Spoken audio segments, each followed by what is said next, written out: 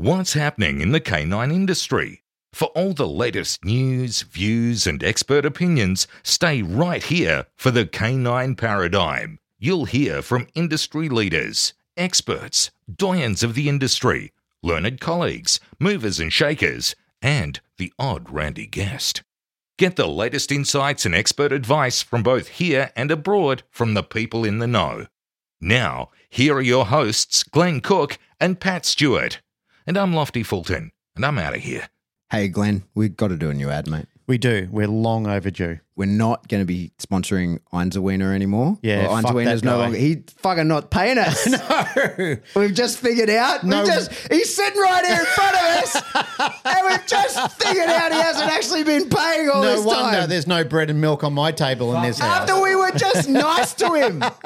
We're Fuck him. just flattering him. We were just whining and dining him, looking after him like a big fucking client we'd look after, and then we find out he hasn't Find even out paid he the hasn't bill. been He shit paying the us. bed. He's doing it right now, so we may as well tell people that if they're in Australia and you need dog gear, Don't get it from him. well, get it from him. Wait until he pays the Get bill. it from him so that he can pay us. What's your stupid website, Jason?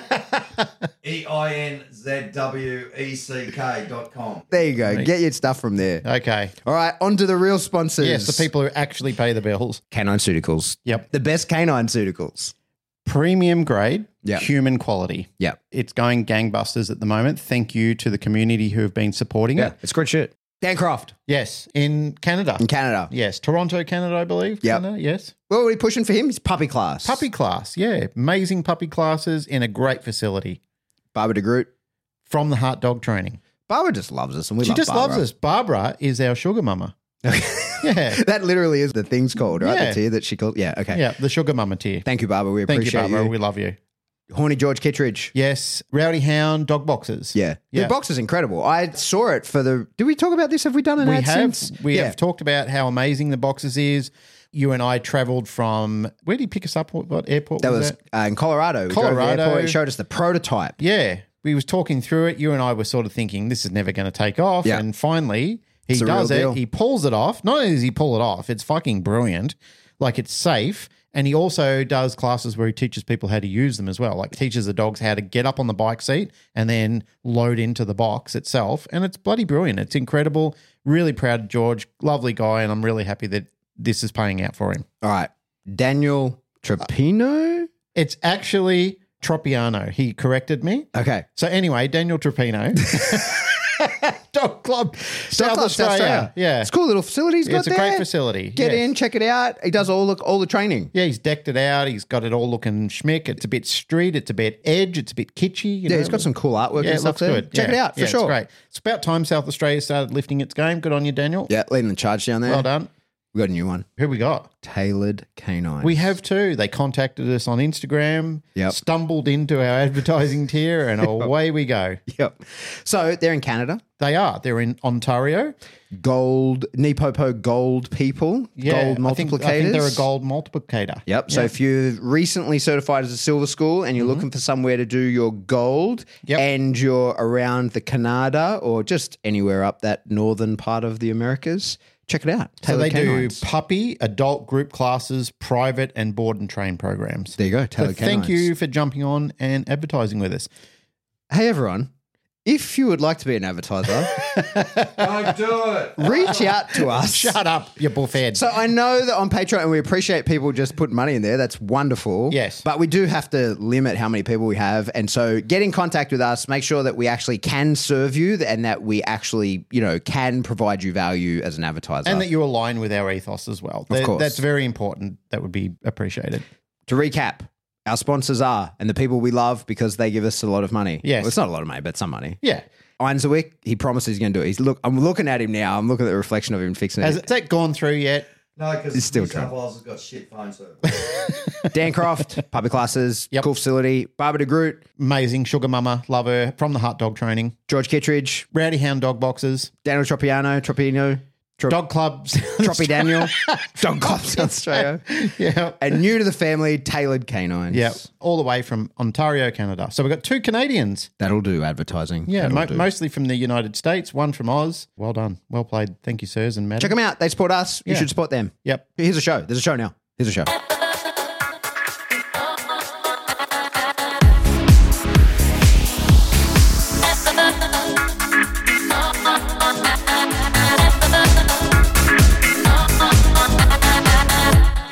Welcome back to the Canine Paradigm. I'm your host, Pat Stewart, and I'm joined in the studio today by my co-host, Glenn Cook. Welcome back, Mr. Roving Reporter. We're doing it. It's been weeks. It has been literally weeks. It's been weeks. It has. I'm back. Shit, man, what a really extensively busy time. We've had Cameron Ford here. I've had complaints from people saying, when's the episode coming out? When's the episode coming out? I'm thinking, I will get it out, but literally you and I have been crucified lately Yeah. on just me with my internal work and you with your traveling and stuff like that. Like there's a lot going on. Yeah. Which is good. I'm not complaining. Yeah, it's first nice world to be problems. busy. First world problems. We're both busy. We're both getting things done. It's a great problem to have, to Yeah. be busy and have a full work plate. But at the same time, you do need rest, you do need family time, and you do need downtime. Exactly. So it's nice to have that as well. I've got my bullet journal here in front of me, and I wrote in it the other day when I was complaining about how busy I am, and then like had this whole page of complaints of I have no time and all of this, and then the bottom line was like this reflection part where I was like, but all of this is self-imposed. Yeah. Like I am doing all of this to myself.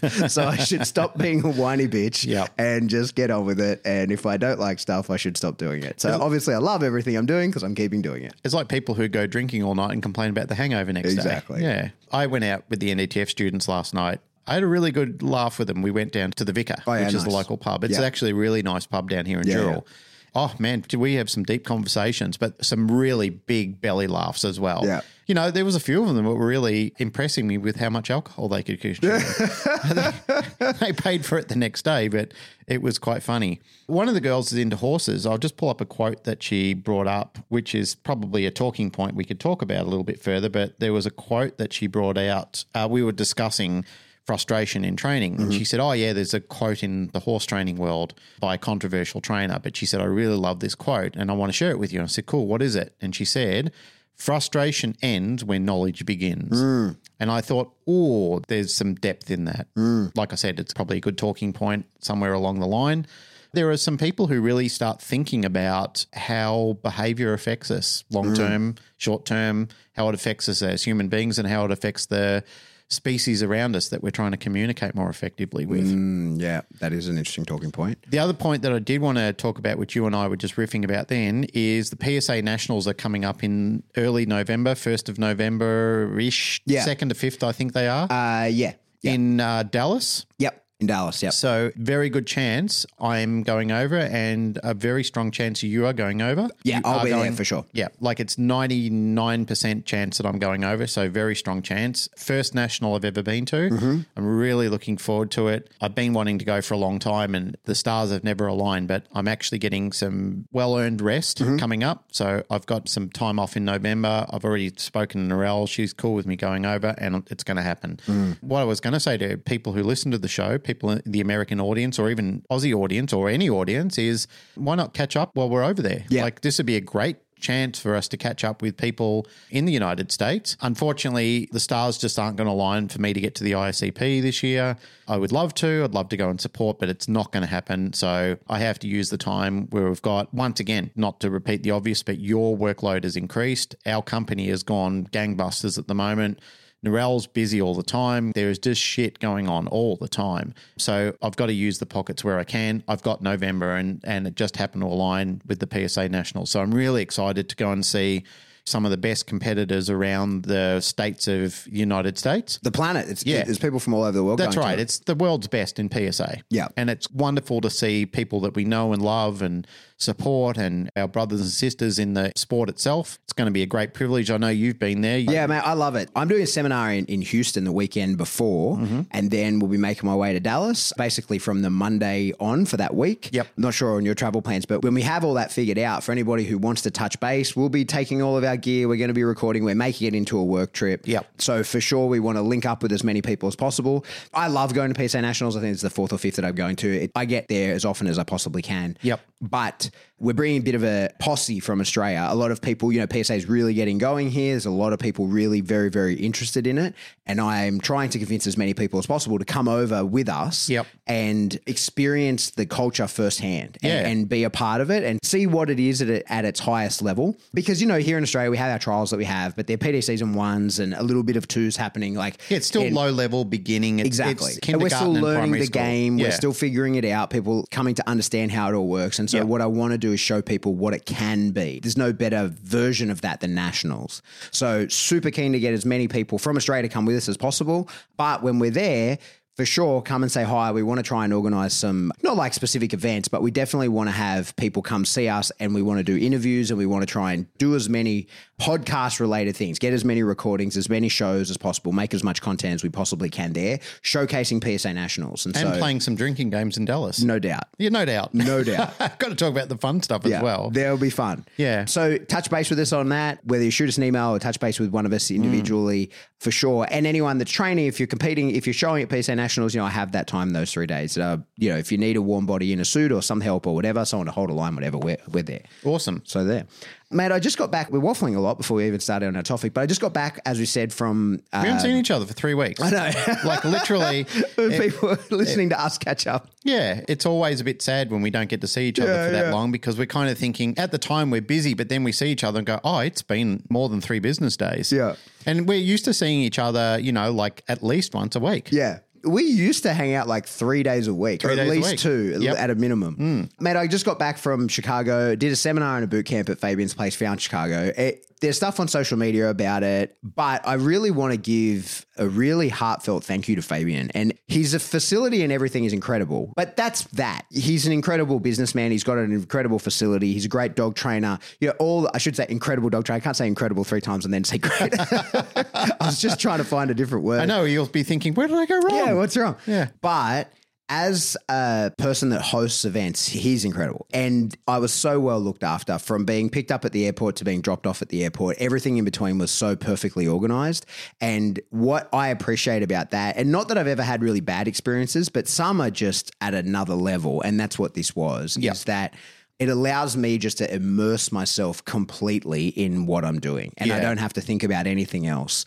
And I'm so appreciative for that. And for the people who came to the boot camp, it's a lot of money. People pay a lot of money to come to that, just to hear me talk at them for 7 days.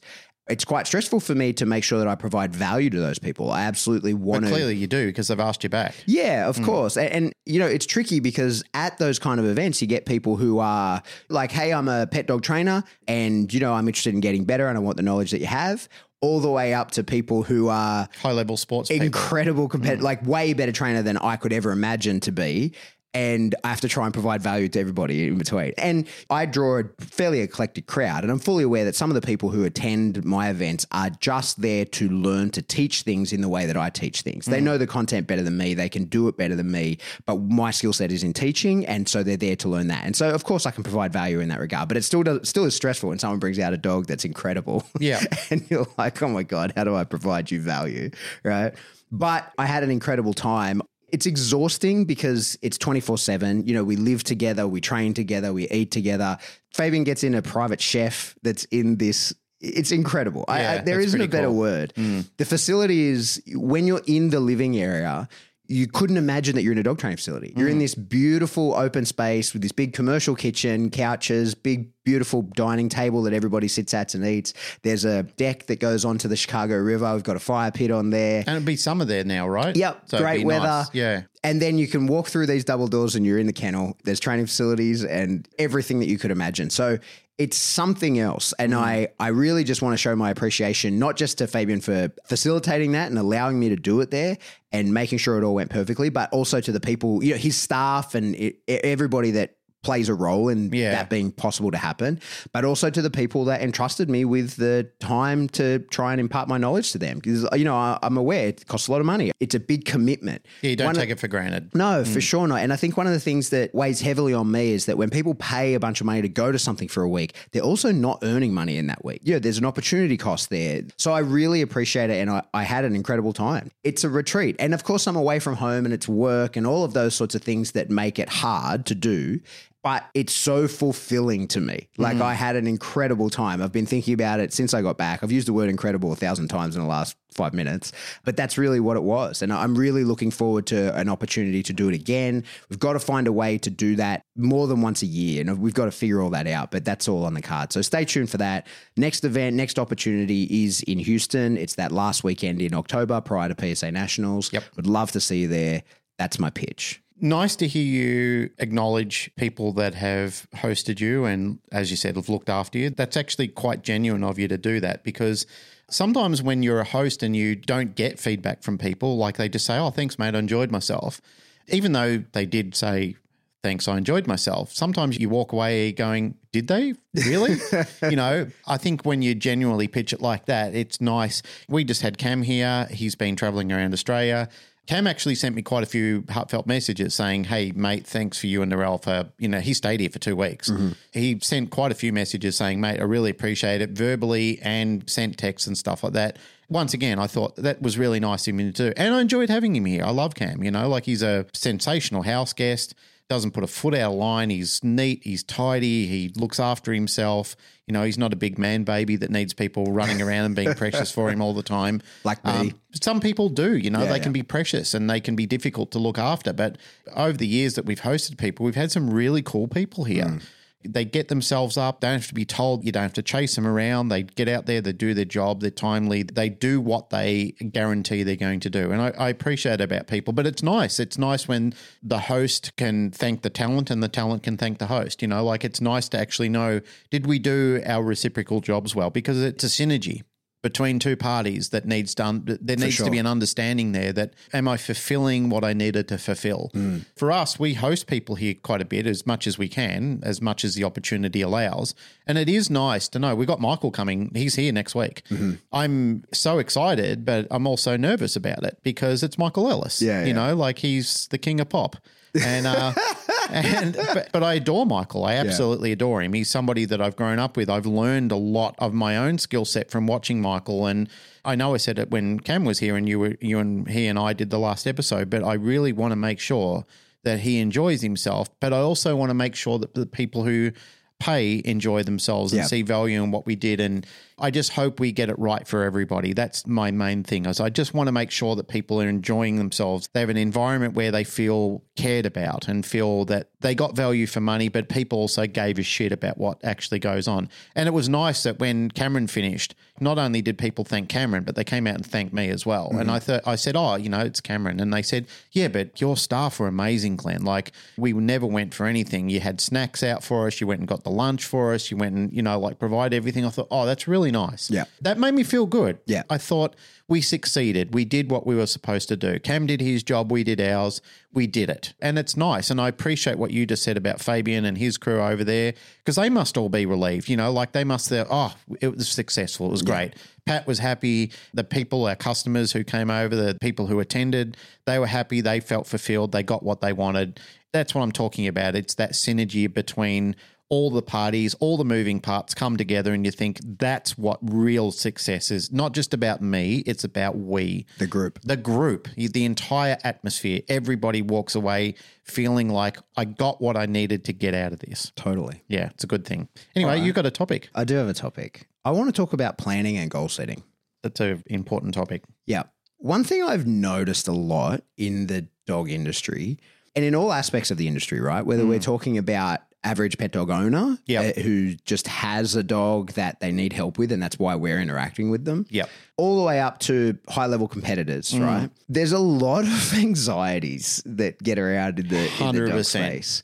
And hard to define that, to put that into one category. But for the most part, anxiety is like a concern over the future, right? It's worry about what's going to come. Like, what does the future hold in store for me? And one of the things that I have worked on my whole life and I'm pretty good at is I tend not to invest a lot of time into worry because I feel all those same anxieties that everybody else feels, right? That concern over what's going to happen in the future.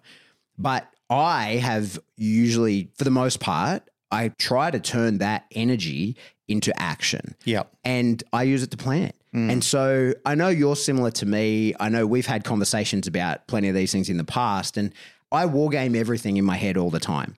Now, it's rare, like if I'm having a conversation with someone, unless you've caught me by surprise, it's rare that we're having a new conversation because I've planned that conversation, right? And I have what I think of as like decision points because, my brain still, I wonder whether I have the type of brain that allowed me to be successful in the army or whether the army programmed me with this type of brain. I don't know which is chicken or the egg. Either way, right? But my brain works in decision points and flow charts, right? So it's always a if this, then that. That's how my brain works. And so I try to plan ahead as many of those decision points as I possibly can. And what that allows me to do is the energy that would go into worry, all this anxiety, this concern over what can happen about, everything, whether I'm going to be successful, whether the dog's things are going to work out with the dog, especially when you're dealing with dangerous dogs and starting to think about all the things that could go wrong in that regard, right? All these sorts of things when you're dealing with anxieties that creates that nervous energy within. And the way that I've always dealt with that is to try and turn that nervous energy into action, turn that nervous energy into a plan. And so I wanted to talk a little bit about the planning in the dog space. Yep. Now, what I think, there's kind of 3 stages to planning for the most part. Now, put those in the buckets of why, then what, and then how. Mm-hmm. And I think the first question that most people need to sort of ask themselves is, why are you even in this, right? Have you ever considered that? Have you ever stopped and really thought, why do I do this as a job? That's a question I ask myself a lot at a lot of different stages. Mm-hmm. There have been times and considerations where I thought maybe it's time to have a step out again. Mm-hmm. I don't think it's a bad question to ask. I think it's a good question to ask as a health check, not as a negative. I think it's a good thing to reflect on and just either confirm that you are doing the right thing or reanalyze where you are and think maybe it's time to move on because I'm stagnating in this position. Yeah. And I think one of the things of the way that we tend to think about your intentions, because, stating your why, there's plenty of self-help books on this. So Simon Sinek has a book on, I think his book is called What is Your Why or something like that, right? Mm-hmm. We have it in our mind that there's right and wrong reasons to do things and that there's good and bad reasons to do things. I think I could make that case. I could say that people do things for the wrong intentions or whatever. But if you're going to do it, you're going to do it. I think that it's worth understanding why you're doing things. Because for me, I think that when you define your why why am I training dogs? Why am I training this particular dog? Why am I on the particular path that I've set myself on? It doesn't mean that you should be looking for a way to talk yourself out of it. But what it is for me anyway, is it sets kind of a left and right of arc. Having that why as to this is why I'm doing it. And that gives us more of an understanding of what we're trying to achieve. And without understanding why you're in it, there's no way to progress beyond that in the planning structure, in my mind anyway. If there's no why, if there's no understanding of why am I involved in this?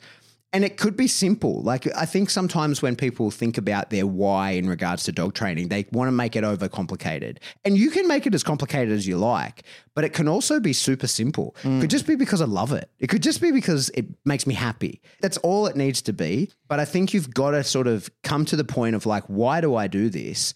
And when you can define your why as to why you're involved in training in general and why you're training a particular dog, that for me defines my left and right of arc very quickly, right? Because if I'm working towards something, that's my why. I'm working towards an ultimate goal. And when I know that, I can now tell when I'm off the path of what I'm trying to achieve because I'm no longer making progress towards my why. So my why as a dog trainer is that I truly enjoy the process of training dogs. I really enjoy the problem-solving aspect of it. I think one of the things, it's multifaceted, but if I had to sort of, highlight and put in bold one section of why I do the things that I do, is that I really enjoy the process of trying to communicate a complex thing to a dog. Yep. I don't know why that is, but I have always enjoyed the idea of looking at a dog and going, hey, you and I don't speak the same language. I can't verbally communicate with you. I can't just explain to you what I want. You can't cognitively get that in the way that I'm used to with people. but I want a complex thing of you.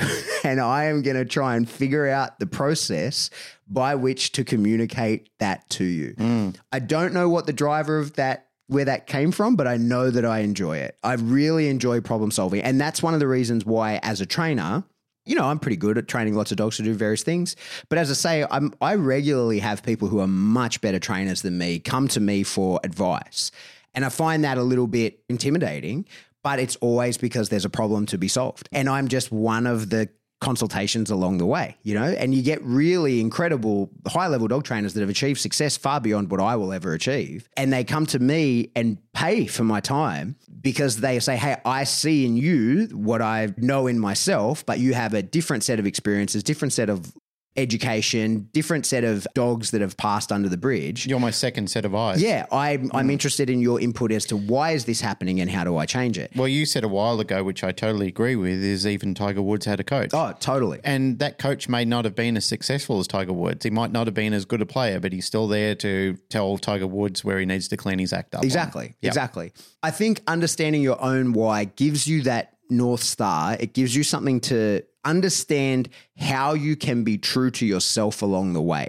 And I think that's one of the things as well, is when without a why, without planning in general, right? People tend to just sort of flap around without any clear direction. And of course, they'll never achieve anything when you're not actually committing to achieving one thing. You can't really achieve anything. Yeah. There's a Stoic quote, I think, that's without knowing what port you're heading to, no wind is favorable. And so you don't really know, without having set a direction and saying, this is what I'm working towards and why I'm working towards it, you don't know whether things are going good or bad.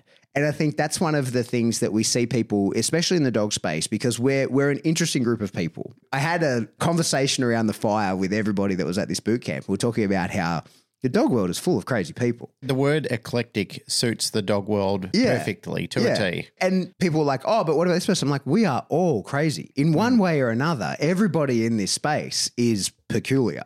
Right? Now, some of us do a much better job of hiding that, but we are all peculiar. Yes. Me, as much as everybody else. Of course. Like, we're all weird to be in this space. We're all like lost children that came together. Yeah. And I just said my why is because I enjoy the process of manipulating animal behavior. Like, what the fuck, right? So, like, we're peculiar people.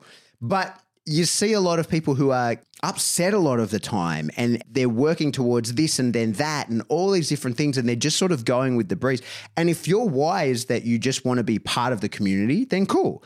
But a lot of those people that are just bouncing around, in my experience, have never really sat down and thought, like, why am I involved in this? Why do I do this? And especially when you're having, you know, difficult relationships with people, or when training is getting difficult, or it just gets hard. You know, there's people who drive. Yeah, we got club on tonight. Jay drives 3 hours to get here from club to work her dog for 20 minutes and then drives 3 hours home. Yep. Right.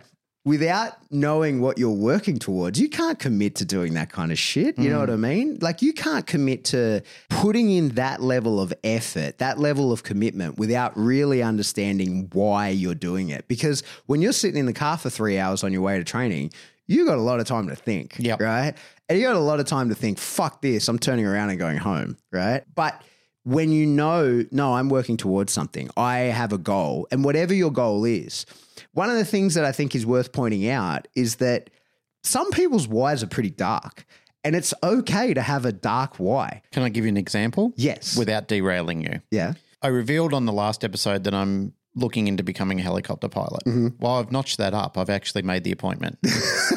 And I'm so excited about this. me too. But we got into a conversation, the students and I, recently, and people that heard the podcast, a few people reached out to me and said, hey, man, that's interesting. Why? And I couldn't really answer it honestly until I worked it out. It's because I'm afraid of it. Oh, really? It's because I'm afraid of being up there by myself. Yeah, yeah. And I don't want to be.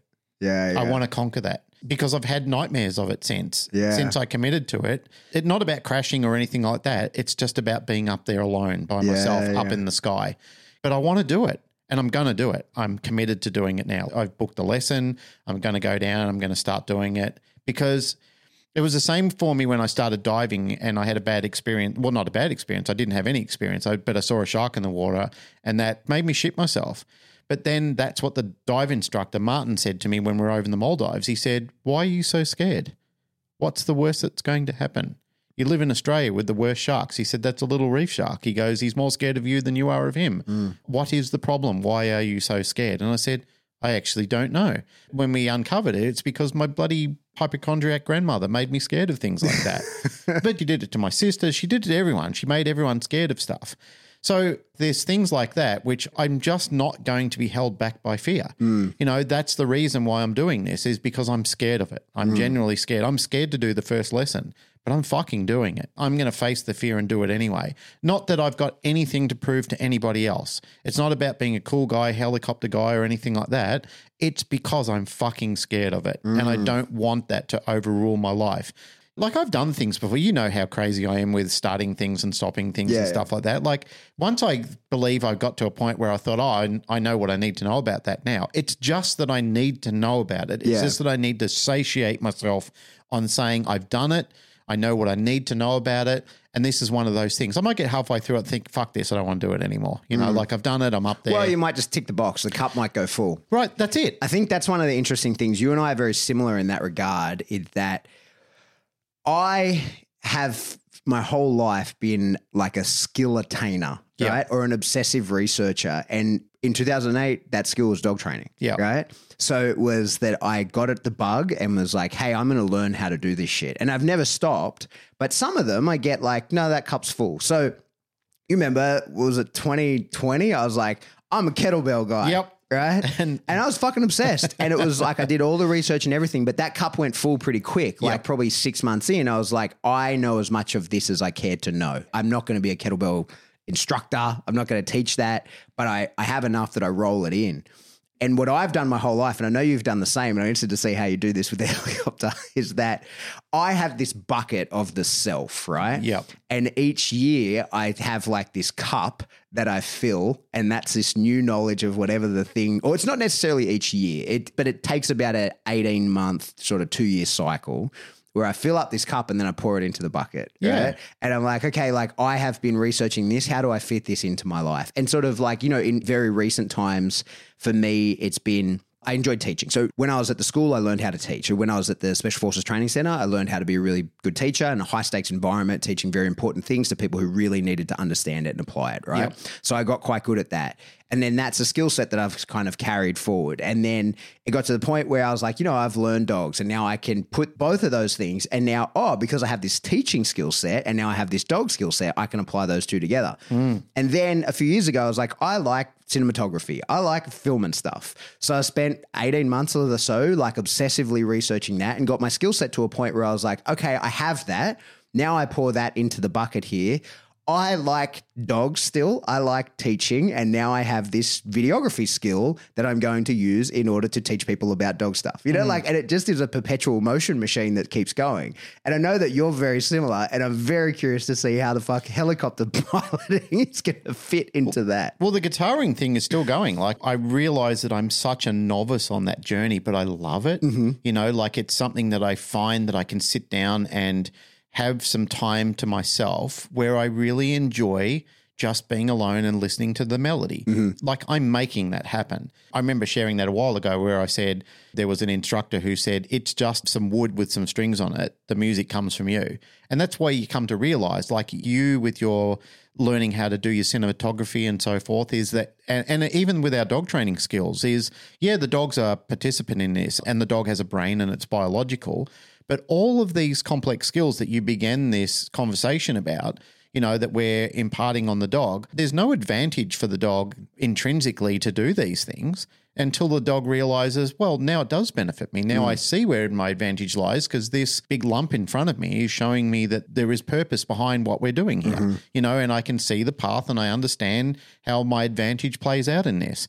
I too really enjoy that. I love watching people create something, and I certainly enjoy it when people don't have any natural talent and they're nervous themselves, but then you can see them develop over time. But I'm curious to hear the rest of how the Y Watson house. So last thing I was saying was your dark Y. Yes. And now that's why I said that was a dark Y, because I'm scared. I've only come to terms with that since, what's today, Thursday? I only came to terms with that on the weekend. Yeah, right. So it was only a new development that I only sat with myself and really came to terms. That's what I'm glad you remind me of that. But I came to terms with I'm scared of this. Yeah, right. And that was a darkness that I had to face because then I'm thinking to myself, why do I want to do this? It's a lot of money. There's time invested in it. There's back to school again. You know, like you have to do a lot of study and shit like that. It's just a lot in it. But why do I really want to do this? And it's because I'm fucking scared. Yeah. And then you'll realize you should be playing the drums, not the guitar. Well, the drums will serve you better than a helicopter. A good friend of mine that was a helicopter pilot, he was like, man, it's just like playing drums in the air.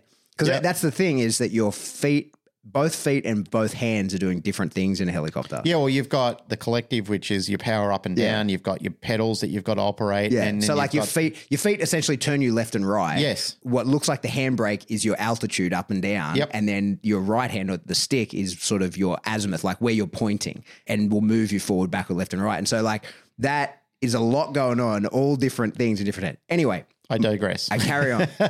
So the dark why, right? And the thing about if your why is a dark why, that's only a problem, I think, if you don't acknowledge that. It's totally fine to have a really dark why. Like you might be getting into dog training to prove someone wrong, right? Yeah. Like I said, there's no good or bad, but if you're motivated by something like that, acknowledging that to yourself, I think, is really important. Yeah, I agree. And I know lots of people who have done it for those very reasons. Yeah, and cool. Fill your boots. Like, go ahead. I'm not here to talk anybody out of doing this or saying that your intentions are right or wrong. But I think that really getting to the core of it and understanding why you're involved and knowing, is that something that I'm working towards or is that something that I'm moving away from? Because either one is fine. Like either one's totally fine. Yeah. Because in dog training, I wouldn't say that I have a dark why. I think that my why is I enjoy it. I truly do enjoy it. But my sort of why in the bigger picture of life is very dark, right? Like it's quite dark. And I acknowledge that I'm a dog trained by negative reinforcement alone. I don't need positive reinforcement. I'm always looking to relieve a pressure. And I know that of myself and I live my life in accordance with that. But so long as you know it, it's fine. It's when you convince yourself that that's not the case, when it really is the case, that it can really bite you in the ass. So as I say, there's no right or wrong. There's no good or bad, but there is sort of moving towards and there is moving away. And so long as you know which one of those you're doing, you're good. You can then be true to your why and your intent. Yep. That's knowing the why of yourself. The next thing I think that has to be is like the why of the dog that you intend to train. Now, that can be really basic from I am a professional trainer. My personal why is I'm a professional trainer because I enjoy training dogs. Yep. And the why of the dog could be the person with money has asked me to train this dog, right? Yep. It could be as basic as that. Or it could be up to like really complex as to like, this is the dog I'm going to train because it's of the bloodline that I have selected and researched, and it displays the attributes of the dog that I want to have, or, you know, everything in between. The middle could be that this is just the dog that I have, right? Whatever the reason why that dog's getting trained, I think that you've really got to understand that, because sometimes I've said this to people like, okay, I get that you're into training. I totally understand your why, but this dog is incongruent with your why. Why is this the dog that's going to be on your training journey? Because if you're training, if your why is that I want to achieve something, I want to stand on the podium, well, then you need a dog who's capable of doing that. Because if the dog's why, like why is he involved, is just because you had that dog, then that isn't necessarily going to allow for you to achieve yours. To segue into that conversation, and fascinating that you brought that up because we're having a conversation about this with assistance dogs today. And without hurting anybody's feelings about it, but there are plenty of people out there who need an assistance dog or need a therapy dog in some way, shape or form, but they want to bring the dog in that's totally unsuitable for it because it's their dog. Yeah. And in the early days, just for a bit of reference, but in the early days, there was, in the calamity that led up to people having assistance dogs and therapy dogs and so forth, there were dogs that were totally unsuitable to be in public places, which is why public access tests were brought about and government stepped in and laws were developed around this thing because it was total and utter fucking chaos, which led to emotional support peacocks trying to get on airlines and so forth. Who would want to be on an airline where a bird could lose its shit and fucking run through the cabin, I'm not making fun of people for wanting the animal they want. I'm not doing that to people. But you got to understand that there were places where people were taking dogs into restaurants where dogs were resource guarding the fucking table and running out and biting waiters and legs and stuff like that. And that's totally unacceptable. And there are people who are involved in the industry who were trainers who were still utilizing those type of dogs. And then you would say, but why? Yeah. Why would you have those type of dogs? When you look at professional organizations who breed for a type of dog, who select for a type of dog, who understand what you need to actually have. Interesting about that, and I want to jump in on that, a couple of the girls who are on the course right now who are involved in one of the assistance training programs, and I think it's visually impaired dog training, they were talking to me about the process of selection criteria for the puppies. And what the vets do in conjunction with the trainers is they put heart monitors on puppies while they're doing their critical period socialization so they can monitor the heart variances of the dogs. They already know who the dogs are by a couple of weeks based on the experiences and the heart rate of the dogs. And That's I said, interesting. that is fucking amazing. I said, I'm stealing that and calling it the Glenn Cook. And they said, too late, it's all right. And I said, I said, honestly though, jokes aside, I said, that is amazing. So they're developing something of a superficial test of stress, I suppose. So what they do is they put the dogs in normal stressful situations, lifestyle situations, and the puppies whose heart rates go off the chart, they're out of the program immediately. Makes sense. Because they're automatically overloading when they're introduced to stimuli. Yeah. So the dogs that their heart rates are just a little rise and going back down again, they're the dogs that they want in the program. And I said, makes complete sense because that's the type of dog that needs to be in that program. Yeah. You know, you want to... Not easily aroused. Not easily aroused. A dog that goes, oh yeah, I see you, and you know, whatever, you're part of the environment. Cool. Who cares? And what we're talking about is ultimately what we're trying to do is achieve generalization for those type of dogs anyway. But nonetheless, a fascinating conversation around that type of selection criteria. Yeah, it makes total sense. Great, huh? Yeah. Certainly to use that, like, you know, I'd be interested to see how much detail they then go into that. Like, would they wash a dog completely or would it have to have other attributes? You know, like, would that be enough? Just he got his heart rate spiked at this. Is that it? He's washed, or does that have to be a part of a bigger picture?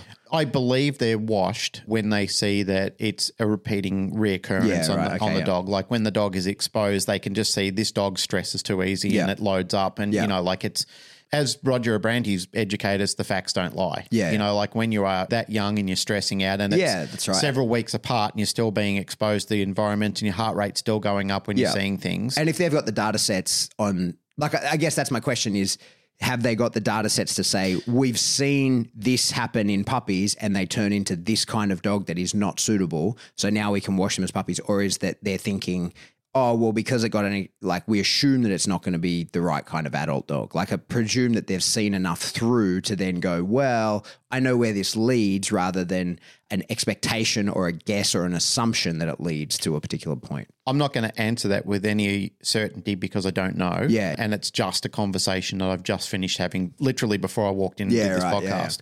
Nonetheless, I thought absolutely fascinating. Yeah, for sure. And I said, it makes sense to me because, I mean, on the flip side of that, they don't want a dog that is easily aroused and is not nervous, but spins up into drive and wants to go and play and chase after everything when really they need to be hanging around somebody and retrieving objects and, you know, making their life better. Yeah. They need that neutral dog that is basically the Goldilocks syndrome of not too hot, not too cold, just right. Yeah, well, then you're spot on in that the why for a person who needs an assistance dog is right there. Okay, well, the reason I'm getting into training is because I need a dog to assist me in these various tasks. Exactly. Why this dog? Well, the answer's got to be better than it's the dog that I have, right? It's got to be why this dog is because that dog demonstrates the attributes that will make it suitable to be that dog. Indeed. And that can be a very broad spectrum. It's taken me a while to sort of really understand this, is that an emotional support dog can be a reactive mess. Yeah. Like, because It's sometimes just a dog that you love and makes you feel good. Yeah, that's right. Yeah. And I think that sometimes the reactive dog is not just caused by the reactive person, but also it gives the reactive person, like, it's a distraction. Dealing with the dog and its problems stops them having to confront their own problems, right? And so, like, I totally get It's something to download into. Yeah, I totally get it. But that's what I mean. Understanding the why of you and the dog and making sure that those two things are congruent. Because one of the things that gives me the heebie-jeebies, and this is sort of where I'm going with the why of both, is that your why and the dog's why have to be congruent, right? And when you're on parallel paths, sweet, like everything's good. But when your why and the dog's why deviate, and you see people kind of having to make a stretch as to why this is the dog, this is the dog that I'm doing the training with.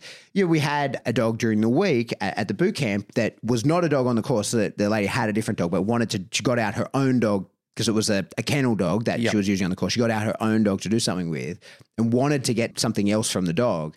And I had to say to her, I was like, but why are we bothering? Because this dog has no interest in doing that, and you have a great dog. Like, this dog's fantastic. It's flat as shit. Like, but why don't we just leave it like that? Yeah. Because, as I said, I know a lot of tricks. I know how to bring out a lot of drive in this dog, but it's not going to be good for the dog. And you got right? to know when to say when. Yeah. And so for sure, whatever the things you want to achieve, for the most part, we can smash a square peg through a round hole, or we could just go out and buy a round peg. Right. Yep. Like, and I think that you keep that square peg over here as your little travel buddy, and he hangs out with you. And if you have things to achieve, we go and buy a dog that can achieve the things that you want to achieve, if that's your why. Yep. You and the dog's why have to be congruent.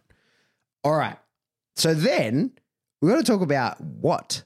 Yes. Because once you have a why, then you can set a goal as to what it is you actually want to achieve.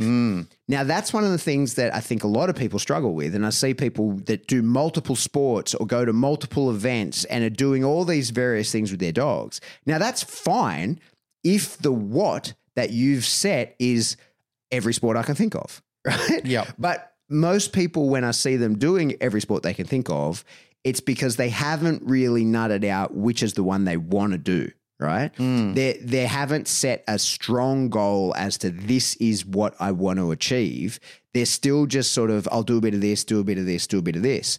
Now, there's no right or wrong answers to any of this. This is just a self-reflection and knowing, why am I doing it? What am I doing? And if your what is that I just want to do 10 sports with my dog, then sweet, do 10 sports poorly. Go ahead. That's fine. But if your what is that I want to be successful in a particular sport, or if the what is that I have this problem dog and I need it fixed. And if you're a professional, it could be the what is like, this is my defined training program. Like, this is in the contract that we have. When you dropped off the dog to me, I said to you, in 6 weeks, I'm going to return to you a dog that has X, Y, Z behavior. But something that is definable, something that can be written down, something that can be measured. Because again, to be stealing more quotes that I'm stealing from all over the place, is that setting a specific goals allows us to measure success, and what gets measured gets managed. And so when you know what it is you're working towards, when there's a line in the sand where you say, that is where I'm headed towards, it allows you to be able to tell whether you're making success along the way. And you can course correct if you're not, and you can continue doing what you are doing and can keep doing it if you are. But a lot of the time when we really get into the nitty gritty on people's training programs, what they're doing with their dog, when you say, hey, are you closer to your goal than yesterday? They don't really have an answer because the goal has not been completely defined. And so the what is your goal? Like, what is it exactly that you're working towards? The second part that I think is super important in having a what, like having a really well-defined goal, is knowing when you fucking achieve it. Yes. That is one of the most important things because, first of all, allow yourself that success. A lot of people who don't have a really clear goal as to what they're working towards will never feel the stress relief of having achieved it, right? When you're always thinking it's the next thing, it's the next thing, you never allow yourself to sit and be present in the moment of the thing you just achieved, right? And if you don't know what you're working towards, you really don't know whether you're making progress or not, because if there is no endpoint, you don't know whether you're like moving towards or away from it, left or right of it. And so it's very difficult to ever truly enjoy training or truly enjoy the process because you don't know whether you're being successful or not. You don't know whether that was a good session or a bad session. You don't know whether you're moving towards the goal or away from it because there isn't a goal to move towards. The other area of concern in that, I think, when we're talking about success in your goals and being able to celebrate your goals, is people set them too far apart. Totally. Like they don't have like a linear track record where they can say, let's just shorten this out so I can celebrate along the way and we can reach a milestone and I can feel good about it. And then we can say, all right, let's redefine. Let's have a look at it. Let's reanalyze and start again. Not start again, but we're on a success pathway now and it's looking good. You know, the dog's in check. I'm in check. Our parallels are together. We're not deviating from where we need to go. We are in sync. Let's continue to go to the next nodule of the reward pathway. And that's where I see a lot of people lose interest in this because they overshoot the mark and they don't know what it is. Yeah. You know, and they feel totally despondent for it. And because, you know, like I've said to them, that was great. That was really good. And they look at you with bewilderment in their eyes going, yeah, but it's not this. And I said, yeah, but that's down the track. That's a week or two away from here. That's not today. Today's session is just doing that one doodle on the page, like we said in last week's episode. Let's celebrate this. This is a good thing that you've just done today. Yep. You should be happy with but they can't see it. Yeah. Because in their mind, to utilize another phrase, and I've thrown this around a lot, but I still like it. It's still something that I consider in most things that I'm trying to do myself. Even when I get disorientated, I come back to this quote, begin with the end in mind. And I think that even though you're beginning with the end in mind, you have to understand that sometimes there's variances in there that have to happen because there's no way around them. And that's something that I suffered with internally because I thought this is not looking like the goal. But then I realized it's how the goal has to play out. Even though I had a plan, I had a picture, because I'm working with a dog that's biological and changes as it starts to grow and develop and its brain changes and develops, the goal sometimes shifts left and right and you have to be flexible.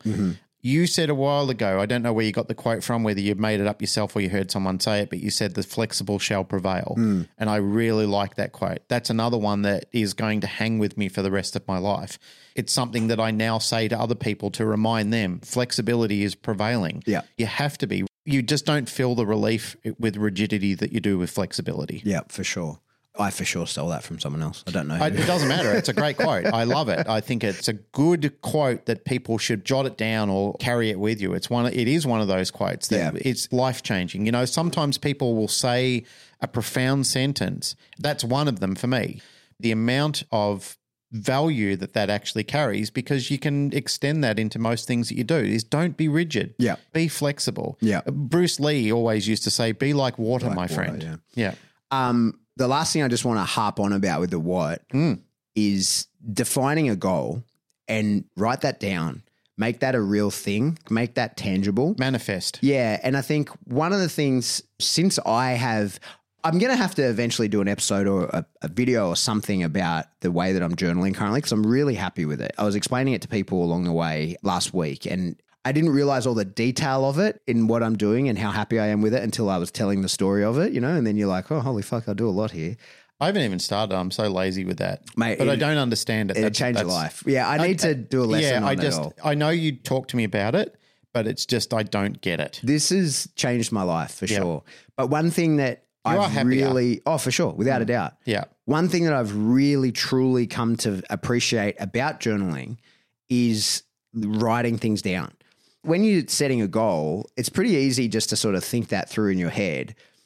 And then next time you're like, what was my goal again? And then modify it a little bit to make it like easier, or to take it, or worse, make it harder to upset yourself. Your brain fucks with you badly, right? But having it written down, and what's important about that is not just so that you can work towards, but I really can't stress enough the importance of knowing when you've achieved it. That, I think, is one of the things that I see people missing quite a lot. So you're landmarking. Yeah, but I mean, allowing yourself that success, right? And going like, I fucking did it. Yeah. And now I can set a new goal if need be, right? If that's appropriate, or I restart, I move on, whatever it is.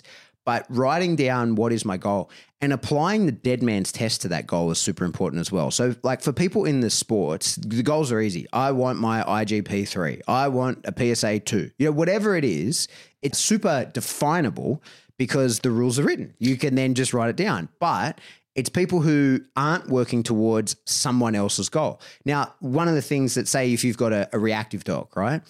it's not good enough to say, I want that dog not to be reactive anymore, because a dead man is not reactive. I was going to say, can you explain the dead man's test? So the dead man's test is, in behavioral science, is that you cannot teach a dog to do something that a dead man can do. And so very often people define their goals and they don't apply the dead man's test to it. And so I've been harping on this for years with clients when people come in and they say, hey, like, reactive dog, and go, oh, I don't want the dog to be reactive anymore. And you're like, okay, but every dog is reactive at a certain point. What is it like? Because I can make any dog cook off. I can put any dog in defense. I can put enough pressure on any dog that's going to come at me. I can bring on a nervous, reactive, aggressive, whatever response from any dog. We have to set the bar of what achieves that, right? Because really, saying my dog's not going to be reactive, or I want the dog not to be reactive, that doesn't pass the dead man's test, because dead man isn't reactive. We need to say, under what circumstances do you want your dog to be able to keep it together, and set a goal in that regard. And look into your lifestyle and say, where is it that I have problems with my dog? Is it that I want to be able to walk down the street to get my coffee in the morning and not have anything along that way concern me? Perfect. That's a goal we can work towards. Yep. Because we have parameters around it, right? We can reasonably expect, like, what could we reasonably expect for you and your dog to encounter between your house and where you get coffee? Okay, well, we've got roads, we've got traffic, we've got people, we've got other dogs, we've got loud noises, all the things that we can determine. We can plot define. it out. Yeah. We can define them. We can go and we can look, we can plan, we can actually sit there and observe the area and go, okay, over a number of weeks, this is what we see happen. This is what we need to get to achieve with the dog. Does this resemble warfare for you? It's all the same. Yeah. This is how it works. Yeah. It's all the same. I'm listening to you talking about this and I can see Pat Special Forces guy coming out in you. For sure, there's a big element of that. And in the Patreon episode, it kind of, I even forgot that I did it, but there's that one where I taught Remy to run around that garden in a circle, right? Yep. Well, the first half of that, or probably third of it, is about planning. It's about how to plan that session. And I use the Army template, SMEAC, right? Which is like how to actually set up to know all the things along the way. What does that mean? What's the breakdown? SMEAC is situation, mission, execution, admin and logistics, command and control, or command and signals. Command and signals. It's all these things, these headings that you need to hit. But for us, like, goal is the mission, right? Yeah. And within SMEAC, the mission is said twice. That's the most important thing, because without that, there isn't a point. Everything for me is mission focused. Like, that's the way that I've always lived my life. Is there has to be a mission. You have to be working towards something, and that allows you to determine left and right. I was thinking about this, right? So this is how my brain works. Because fucking airlines are a disaster now, right? Like, all the partnerships fell apart during COVID, right? So my flight to Chicago, it's Qantas flight that I booked through Qantas, but the leg from LA to Chicago was a United Airlines leg. Even though I booked it through Qantas, they are not in a partnership with United. No, they're in a partnership with Virgin. Yeah. So I had to pay my excess baggage, right? Because my 2-bag piece that I'm allowed with Qantas, they don't carry over to United. And so they told me at the airport in Sydney, hey, you can pay for it here and it's $300, or you can pay it in LA and we don't know how much that will be, but it will likely be less because you're there direct and this is paying for your bag here from Sydney and it'll just be that leg. And I immediately was like, no, I'll pay the $300 right now, because I'm a super mission focused person and the mission is to get there. Yep. And if I can solve the problem now, then I want to solve the problem now. And I was reflecting on that, because then when I got there and I realized it only going to cost me $50, right? I was like, yeah, but the reason I made that choice, and I still support that choice, was I could solve that problem immediately and not have to worry about whether that impacts my ability to be where I need to be with the equipment that I need on time, right? Because what immediately went through my head is the mission focus of, it's my bite suit that causes these issues, right? Traveling with a bite suit is fucking difficult. Yep. But if the bite suit's not there, there's no point in me being there, right? Like, I'm going there to do dog training, and in my dog training bag, in the bite suit bag, is all my dog training gear. Yep. So the mission is get there with that thing. And I'm not prepared to accept any risk that means that it's not getting there, or that I miss flights or whatever. And so even though it's just your bag, I had cause to reflect on it all. I was like, why did I do that? Why did I pay an extra $250 to get my bag there? And I was like, that's why, is because I was like, that's a problem I can solve right now. Yep.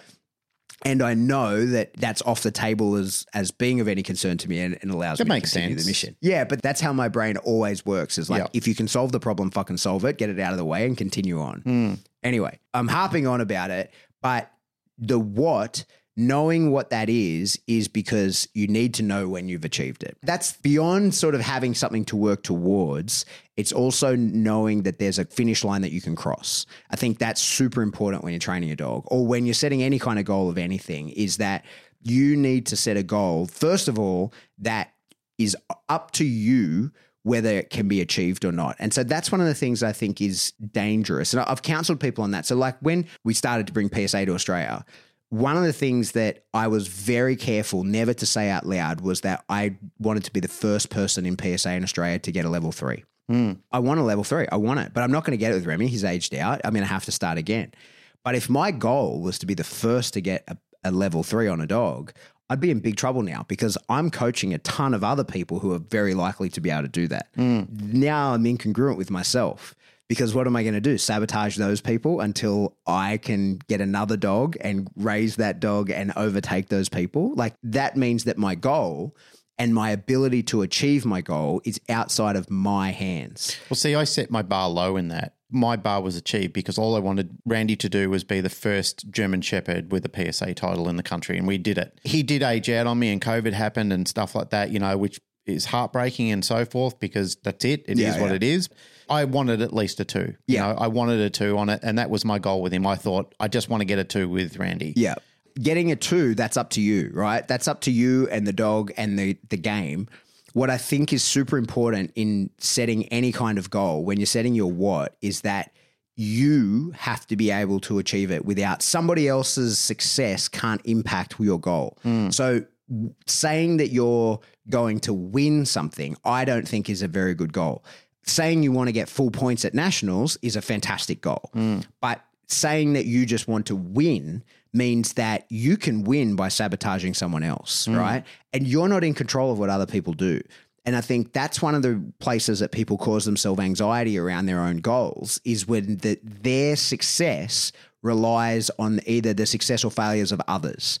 And I think that sort of defeats the purpose of having such strong planning and takes the autonomy away from you when your goal is outside of your control. It removes the fun from it, of course, and it becomes a little nefarious. Yeah. So saying that, like, sort of in financial terms, when people say, I want to be the first person to have $1 million in my street. Well, that's not a healthy goal, right? Saying I want $1 million, sweet, that's fine. But in comparison to somebody else, that's not a good move because that will give you anxieties around what other people are doing, but also give you the opportunity or maybe even the drive or you're giving yourself permission in doing that to sabotage the attempts of somebody else. So competitiveness is funny like that, right? Like I think that you should just be competitive with yourself. For me, in the things I want to achieve, it's really important for me that I set goals that can't be impacted by other people, right? And certainly not what is absolutely super important for me in the way my brain works is that other people's success can't affect my goals negatively because I want success for other people. I want to be on your team. I want to be cheering for you as well. And if my goal is that I win something, then I can't be happy for you if you beat me, right? Or if you're doing well, I can't be happy for you. My goal has to be that I want 100%. I want full points. And if that leads to me winning, fucking sweet. But if you get full points and we stand on the podium together, I'm just as happy. Like, especially in dogs, we don't compete against each other. It's not like we're mono and mono. Like, we're just doing the same test. I don't think everyone agrees with you on that. No, and they don't have to. They don't have to. Yeah. But they're probably not going to be as happy as me. Yeah. Right? Well, that's the point. Yeah. That's the point. Exactly. Yeah. And so there's no right or wrong. But this is what I mean. If you set a goal that relies on other people's successes and failures for you to be able to achieve your goal, your happiness or your insert buzzword, right? Happiness, success, fulfillment, all those things, that's not up to you anymore. And back comes your anxieties around there. You started this conversation off with saying there's a lot of strange personalities within this industry. Some of the people who I find have been some of the most successful people are fucking hot messes because they're just not happy. Yeah. Like they've still got an enemy to conquer and beat all the time. They're probably driven by a very dark why.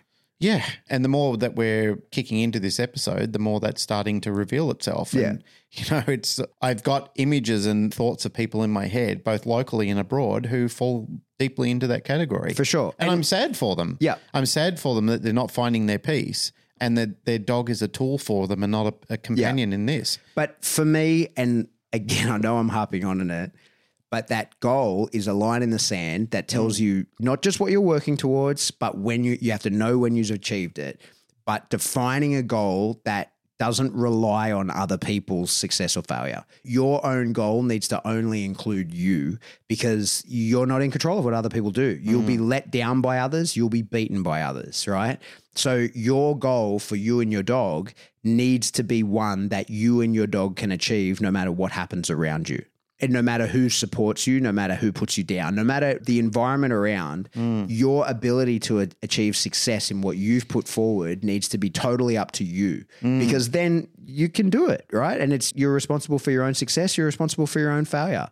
But it's when you set a goal of saying, I'll be the only, that's a dangerous thing to do because then, you're in competition with other people that you have to make them your enemy at that point. And as I say, for me, that's important because I often say I'm not a competitive person.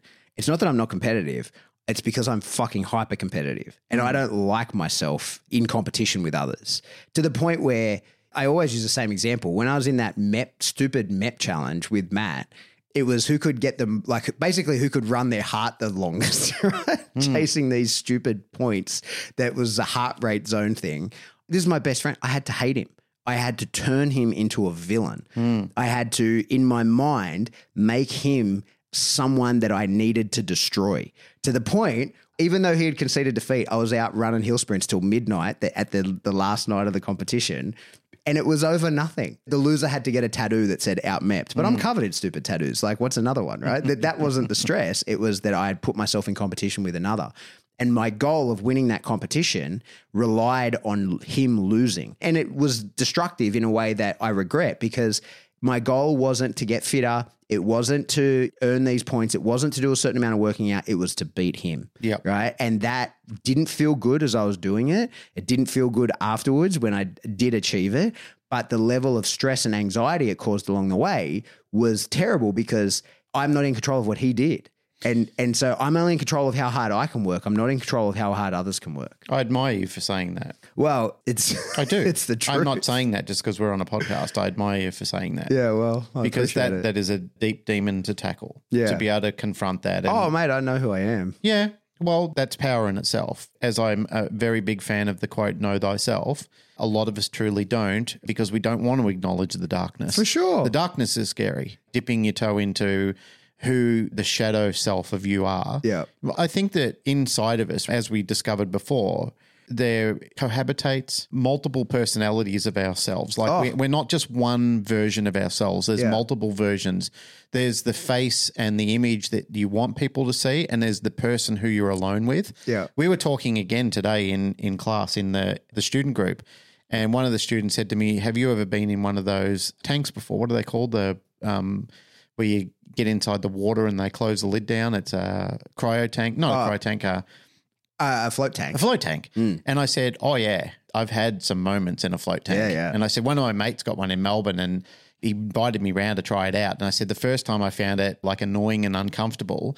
The second time I had a really good experience and the third time I did not. The third time my dark side surfaced and him and I were battling it out in there and I was banging on the door to get out because he goes, what's wrong? And I said, just let me out, dude. I've said, I'm done. I'm done. It was something that I had to go back and revisit at a later stage. I wasn't ready for it then and I didn't realize what was actually happening and I was too young to understand it. My brain was too immature. I think maturity does this to you as you get older. You realize that there are times that you have to confront those different versions of yourself. Oh. I've seen you doing it and I've heard you talking about your experiences in doing it. And I've thought it's interesting to hear that because there are a lot of people that I know really need to do this, but they fucking shelve it. You just see they're not a happy person. They're not complete. They never really reach that point that you're trying to talk about, reaching these ultimate goals or feeling good about things or being able to celebrate things. They're always running from something, never getting to somewhere. And I think to myself now, that must be really fatiguing. It just must be fucking exhausting. Yeah, fucking oath. before we conclude. Oh, we've still got another thing. Oh, okay, cool. Yeah. Okay. So we've talked why. Yes. We've talked what. Yes. When you have those two, how becomes so fucking easy. It's ridiculous how easy. This is one of the things that I've gotten flack over in the past, and my haters online fucking go mental about this. But I think dog training is super easy. I think that training a dog to do stuff, getting a dog that's correctly motivated and learning how that dog is motivated to a very intricate level, that's hard. Learning to communicate with a dog in exactly what you want and understanding from the dog's perspective how it thinks and feels, that's hard. But when you have those two things, training a dog to do stuff is fucking easy. Of course. Yeah, It's I agree so with you. easy, right? Yeah, I agree with you. When you know the why, yours and the dog's, when you've set a goal, right, and you're working towards it, from there you can just tear it all apart and set up a training plan that's super easy. So what you just said, which I totally agree with and I'm on board with, is you didn't say it's all easy. No. You said once you get those hard components out of the way, Yeah. then it becomes Yeah. easy. Yeah. And I totally agree with that. 100%, Yeah, mate. I totally agree with that. Actually training a dog to do stuff is so easy. Yeah. It's getting the dog ready to that point. That's Yeah. the tricky part. Yeah. And that's the part that takes all the skills and discipline. 100%. Yeah. Yeah. But when you've got it all, when you know how to motivate the dog and Yeah. you can communicate with the dog, you're just talking to him after that. Yep. It's super easy. Yep. But it's developing those skill sets. But when you've got a why, yours and the dog's, you've got a goal, which is your what. It's a line in the sand that you're working towards and you'll know when you cross it.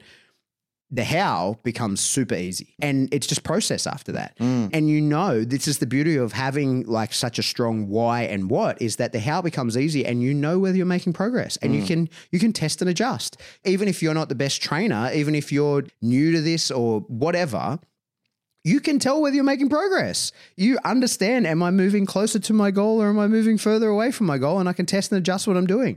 From there, there's a million people you can talk to. There's courses you can do. There's seminars you can go to. There's coaches you can get. It's so easy, all that. But it's easy when you know why you're doing it and what it is that you're working towards. The how is so fucking simple when you have those two things. Yeah. And when people come to me and they don't know the how, that's super easy for me or somebody more suitable, whoever is the expert in the how, to explain to them, so long as they've got a why and a what. When those two things are in place, it's just like motivating and communicating with the dog. It's that when the person understands why they're doing it and why they're doing it with this particular dog, what it is that they're working towards, the actual step-to-step is easy because we just break apart what it is you want to do. We just break it into its component pieces and go, okay, you want to get PSA 1 on your dog? Oh, these are the skills. It's written down in the book. Yeah. The points are here. Okay, we've got to teach all these things. No worries. These are the basic skills we need. These are what we build on that. This is how we get to the complex skills. Got it. All right. You've got a nervous, reactive dog and you want to be able to go get coffee. All right, sweet. Well, we're going to have to pass people. We're going to have to pass dogs. We're going to have to start desensitizing, counter conditioning. We're going to have to teach the dog how we want him to react to these stimuluses. We're going to have to show the dog that it's safe to do all this. Like, it's so easy when you have the defined goal. And so that's my advice, is that for planning, your why is super important. Your what is super important, but the how comes of those two things. And without those, the how gets difficult. And that's why people will say this is hard. You know, it's work. Yeah, it's difficult to. It's fucking easy to achieve. It's super easy when those other two pieces are in place. Yep. That's my rant. And you haven't trivialized that either. So No. if your haters are misaligned on that, it's No, fuck them. I agree, fuck them.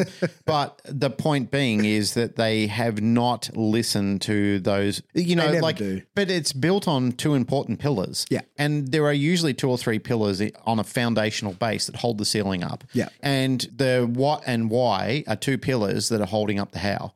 I fucking totally agree with that. It makes sense. I love it. I think that's brilliant. I think it's what you just said. I'm all on board with it. Wonderful. Yeah. Should we go train dogs? Yeah. Before we do, I had to go up to Noosa while you were away. And I was driving backwards and forwards a ridiculous amount of times between Brisbane and Sunshine Coast. And when I was doing it, I got to finish Punished by Rewards. Oh, yeah. I like the second half of the book far more than I like the first half of the book. The first half of the book I didn't really enjoy, but when he started to get into child psychology, it started to make a lot more sense. And I felt that that's where he really sort of brought it home. I'm not saying I enjoyed the book as a whole. I found it conflicting between first half and second half, but I enjoyed second half more. What were your thoughts? I'd agree with that. like I said, I didn't enjoy it at all, but I found it valuable, Yes.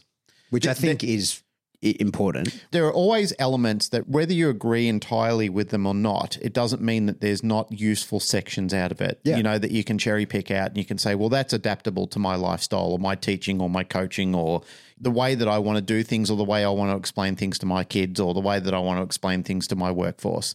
I have had a chat with my colleagues at work about a few of those principles of when you're using incentives. It's interesting that the science dictates that it's not what you think it is because you're often thinking, well, this is working for me, but when other people are dragging their feet behind it and you're not really getting the elevation that you believe you should be getting, and it's proven time and time again, like companies have done it, scientific teams have worked on it, and the facts are rolling in to say, it's not working. There is something to be gleaned from that. That's where I did get some value out of the book. Yeah. That's where I was very interested. My ears started to prick more and more. Yeah. When I had a brief soiree in a real job last year, that was interesting to me was the incentives part. And that was what I agreed with and disagreed with in the book is that he talks about like sales guys not being incentivized by bonus structures and pay. That is total bullshit. That is all they're incentivized by. If you're selling white label, like you're selling a product that's not yours, all you're incentivized by is fucking selling the product to make the money, get the commission that you make. To tell me I work in a company with 160 sales guys and they're all working towards their commission, I promise you that's all that matters to them. They're just there to make the money, right? They have to believe in the product, but it's not their product, right? And so they're sales guys. They're just making the sales. They want what's good for the person on the other end, but only so long as they're getting their commission. But Do they really though? what? Do they really want what's good for the other person? In so much as that the person doesn't ask for a refund of the product, but so that they still get their commission. Yeah. Well, it's not really about the other person. It's about them. Yeah, Yeah. totally. Well, Yeah. that's the point. That's how they work. Yeah. But so The Wolf of Wall Street, when you're watching him selling those penny stocks and he's coaching the guys in the room, Yeah. that was really quite revealing for me to watch. I know that's a movie, but Yeah, it's yeah. based on Jordan Belfort. It's based on his lifestyle. Yeah, yeah. That really showed me, you know, and he's sitting there making fun of people in the background and so forth. I thought, well, that's what they do, you know, that's the type of personality that succeeds in that job role. Yeah. But what I did see of the non-sales staff was the bonus structures. There was problems there. I won't go into all the details. It's a bigger conversation, but I changed a couple of things that kept the bonus structures in place, but I treat it like dog training. And I was like, you shouldn't get it every time. It should be too hard to get every time. But it should be huge when you get it, like Yep. a proper actual jackpot reinforcer. Yep. So you should be working towards it, but you should only get it like, 1 in 4 times or whatever the ratio was of the amount. But I was like, I said that of everyone in my department because they were all achieving their bonuses and then it became a part of like their salary. Then I was like, no, they shouldn't be able to achieve that every time. It should be so hard that you have to work your guts out to get it. And when you get it, it should be like, holy fuck, this is a huge amount of money that came in. And over the year, it probably turns out to be about the same because they get it sometimes, they don't get it other times, and it's much bigger when they do get it. But that will actually incentivize people to try and attain it and also being strict on it, like whether people got it or not. Because what had happened there before I was there was that like people had gotten pretty close and they were like, well, here it is. And it's like, no, he didn't fucking get it. Right. So like if you had not given it to him for sure, that would have caused a big issue because it had been given in the past for similar circumstances. So I was like, he needs to get it this time, but in future we have to change the way all this works. Anyway, that's probably a different conversation. Yeah. It's an interesting one. Yeah. Hey, that's it. Planning, do it. Why? What? How? Yep. I easy agree. after that. Begin with the end in mind, all Yeah. that sort of good Yeah, stuff. heaps of buzzwords. We use Yeah. heaps of quotes, Heaps of things, stole, yeah. and like we basically summarized every self-help book I've ever read. And every YouTube video I've ever seen on it. But nonetheless, things that people in our industry need to listen to because you're right, there are a lot of lost souls just drifting around the sea. Yeah, that's it. Another episode, Counter Paradigm. Miss you guys. I'm glad Yeah. to be back. Glad Yeah. to be into it. It's fun to do. I think they'll be happy that we'll be able to regularly post for a little bit of time now. Yeah, be back at it. Yeah. Hey, if you like the show, just do us a favor and tell other people about it. Do that. I think the that's a main great thing. idea. That's the main thing. Just tell Yeah. other people about it. Just be like, hey, I listened to this show. It's good. You could do that in social media. Of course you could do it there. We got another 5-star review the other day, which was Did we? nice. Yes, we did. And the person was very kind to say that they love that it's primarily a dog training show, but it's also a lifestyle show. And they said that it has definitely changed their life. There have actually been a lot of people lately who've said Canine Paradigm has changed their life. I had someone come up to me one time and said they had intended to kill themselves and didn't because of something that we said. Man, That that's was a long time fucking ago I deep. heard that, but Yeah. I was like, oh, I'm not sure where to store that information. That is deep. yeah. That's not light at all. Yeah, especially for two dickheads. Yeah. You know what I mean? I don't treat that as tongue. I know you don't either. I don't treat that as tongue in cheek or anything like that. No, like no. that's fucking full on. They were quite serious. Yeah, and, that's and full gave on. me the example, and it was over something. It was it wasn't like we were slinging just hot tips from what was Moses' mountain that he was on, Mount Sinai or whatever. Yeah. But it was this particular thing. It was very heartfelt, and it certainly was fuel to keep going for a long time. That's pretty cool. So tell your friends, Yeah. you could do it on social media. Yes. I see people, they put in their stories. That's cool. Do that. And if they do, I chuck it up on our page too. Yeah, like I love linking. share. I love watching people walking along, listening to an episode or something like that. But in your little stories, tell us what you liked about it. Yeah. Like the episode. Yeah. Don't just throw up an image of it. Like if there was a key point in there or a Yeah. few, make a little Tell us note what of it that is. so other people can read that as well. Yeah. And social media, amazing way to share stuff. Nothing beats Swag. in real life. Swag. No, real life. That's the way to share. You should Oh, just whoever's to your left or right presently, just look them right in the face and go, "Hey, Canine Paradigm. Canine Paradigm." Just go whisper it to them. And give them a little kiss on the cheek as well. Canine Paradigm. Nothing like going up to a complete stranger, Canine Paradigm, give them a little peck. Stick your AirPod in their ear. Listen to this. Yeah. Just listen.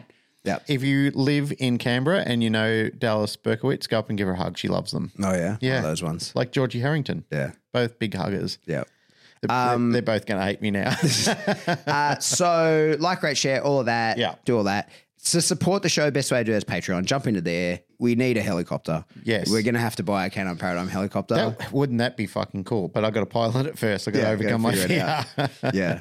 I don't want to scare you too much. I but- know. Your friend crashed heaps of helicopters. But I'm not going to let that stop me either. No, you shouldn't. Like, I can't tell you how often for the last, and it's very possible and it could happen and I don't take it for granted, but I can't tell you how many people love to remind me because I'm a motorcyclist that I'm a temporary Australian. Yeah. It's happened for 13 years. People have been telling me nonstop. And I agree, I've lost friends. I make no light jest of that. One of the roads that we ride on, people affectionately call it the Widowmaker, and I'm aware of how dangerous it is, and I've had some confronting moments myself because I push my limit sometimes, but I've learned to scale it back, and nonetheless, there are times where I look at my motorbike and say, please don't kill me. But Say that to your helicopter. but it was a fear I had to confront with my bike as well. There are times where I've had the whirlies on them where it's taken me some effort to get back on it, but I do, and then I go find I'm pushing myself again and I'm back at it. But I need to live like that. I can't live sedate. It's not my personality. I can't do it. So Patreon, get in there. We need a helicopter. Yep. You could also buy T-shirts. We should get a helicopter themed T-shirt. Yes. That people could help support the helicopter. Or in America, funds. call them whirlybirds or something. Up there, the whirlybird up there belonging Jesus. Yep. That's how you say it in Tokpisin. Legit. That's what a What is helicopter. Tokpisin, which is like a tribal dialect, I think, in Papua New Guinea. Yep. Helicopters are whirlybird up there belonging Jesus. Okay. Yep. Anyway, get in contact with us. Do we do spring? Do we actually Yeah, get a there? t-shirt. Yeah, get T-shirt get from Spring. merch. Show notes, all that. Did you see anyone Oh, that- you got to did you get see on the anyone- mailing list. Yeah, of course. People in shirts. I love it. Yeah. Tons of people in shirts. Yep. You know which is the most popular shirt? Which one? Cool Story, Show Me Your Dog with Oh, the yeah, stick yeah. figure dog. Yeah. Yeah. All right, get in the Facebook group. Just be cool in there. It's been good in there. There's has. been no problems. No, people have been great. Everybody's been wonderful. Yep. I appreciate that. Yep. Or you can shoot us an email. We're info@thecanonparadigm.com. Goodbye.